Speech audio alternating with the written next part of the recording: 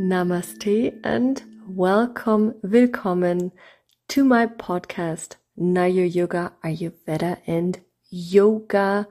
Today is the 36th episode of my podcast. And last week we talked about establishing and keeping a daily Ayurvedic routine. And today we want to take a close look at some parts of that. Two big and very important parts of an Ayurvedic routine are those that happen in your bathroom. Not what you think. I'm talking about the oil massage Abhayanga and the tongue scraping. And on this episode, we will check out the oil massage called Abhayanga. So when you hear oil massage, you probably think of either a very expensive spa experience or really messing up your clothes and bathroom floors. And it is neither of that. The act of self-oil massage is an act of loving, caring, and nourishing yourself.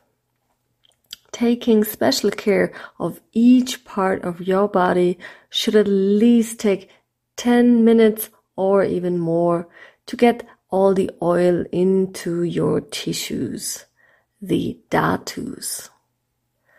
The right oil should help you balancing out your dosha, so make sure to make the dosha tests before you do it.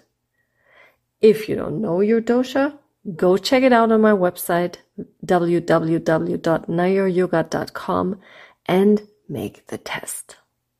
If you want to start massages and you don't know which oil to use, you can also go for a tridoshic oil, which is checking out all the boxes for all the doshas.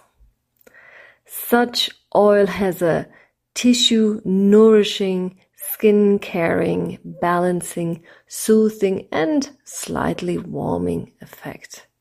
It can be used by all constitutional types for body massage and also as a bath oil if you want to. It is particularly suitable for people who are in constitutional balance or who maybe do not yet know which type of oil to use. So if you do the massage the first time, don't do it on a busy working day, morning. Best to start it on a weekend to take time for it. Ideally, you heat up the oil in a bowl with hot water for a while.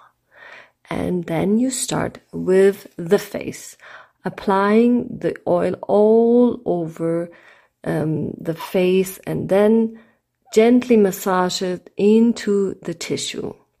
First by striking with the fingers over the forehead and then going over to the cheekbones and then to the cheek line. The chin line. Right. And then strike the oil down your neck and tap it into the collarbone.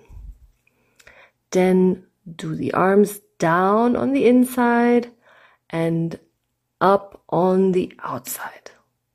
And you can also take some extra rounds on the elbows. After that, you work the oil up your legs in circles, starting from down by the feet, going up in circles. Also, if you want to take some time on the knees. And if you want to, at last, you can put the oil on your feet. At least once a week, take a little extra time and attention to massage the oil into your scalp, ears, and also the feet as well. Apply oil to the scalp and slowly work outward in a circular motion. And give the oil some time to be soaked into your skin now, as you're all oily and shiny. You can read a magazine or go for a quick walk around the flat or the house or listen to some relaxing music. So after maybe 5 to 7 minutes, enjoy a warm shower or bath with just some mild soap. And gently rub yourself dry. Voila, you're good to go.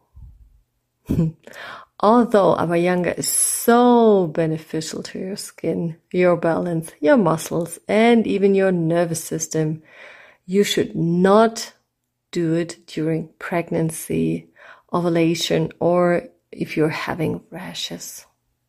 And also make sure to clean your drain once in a while with some eco-friendly cleanser, just to be sure.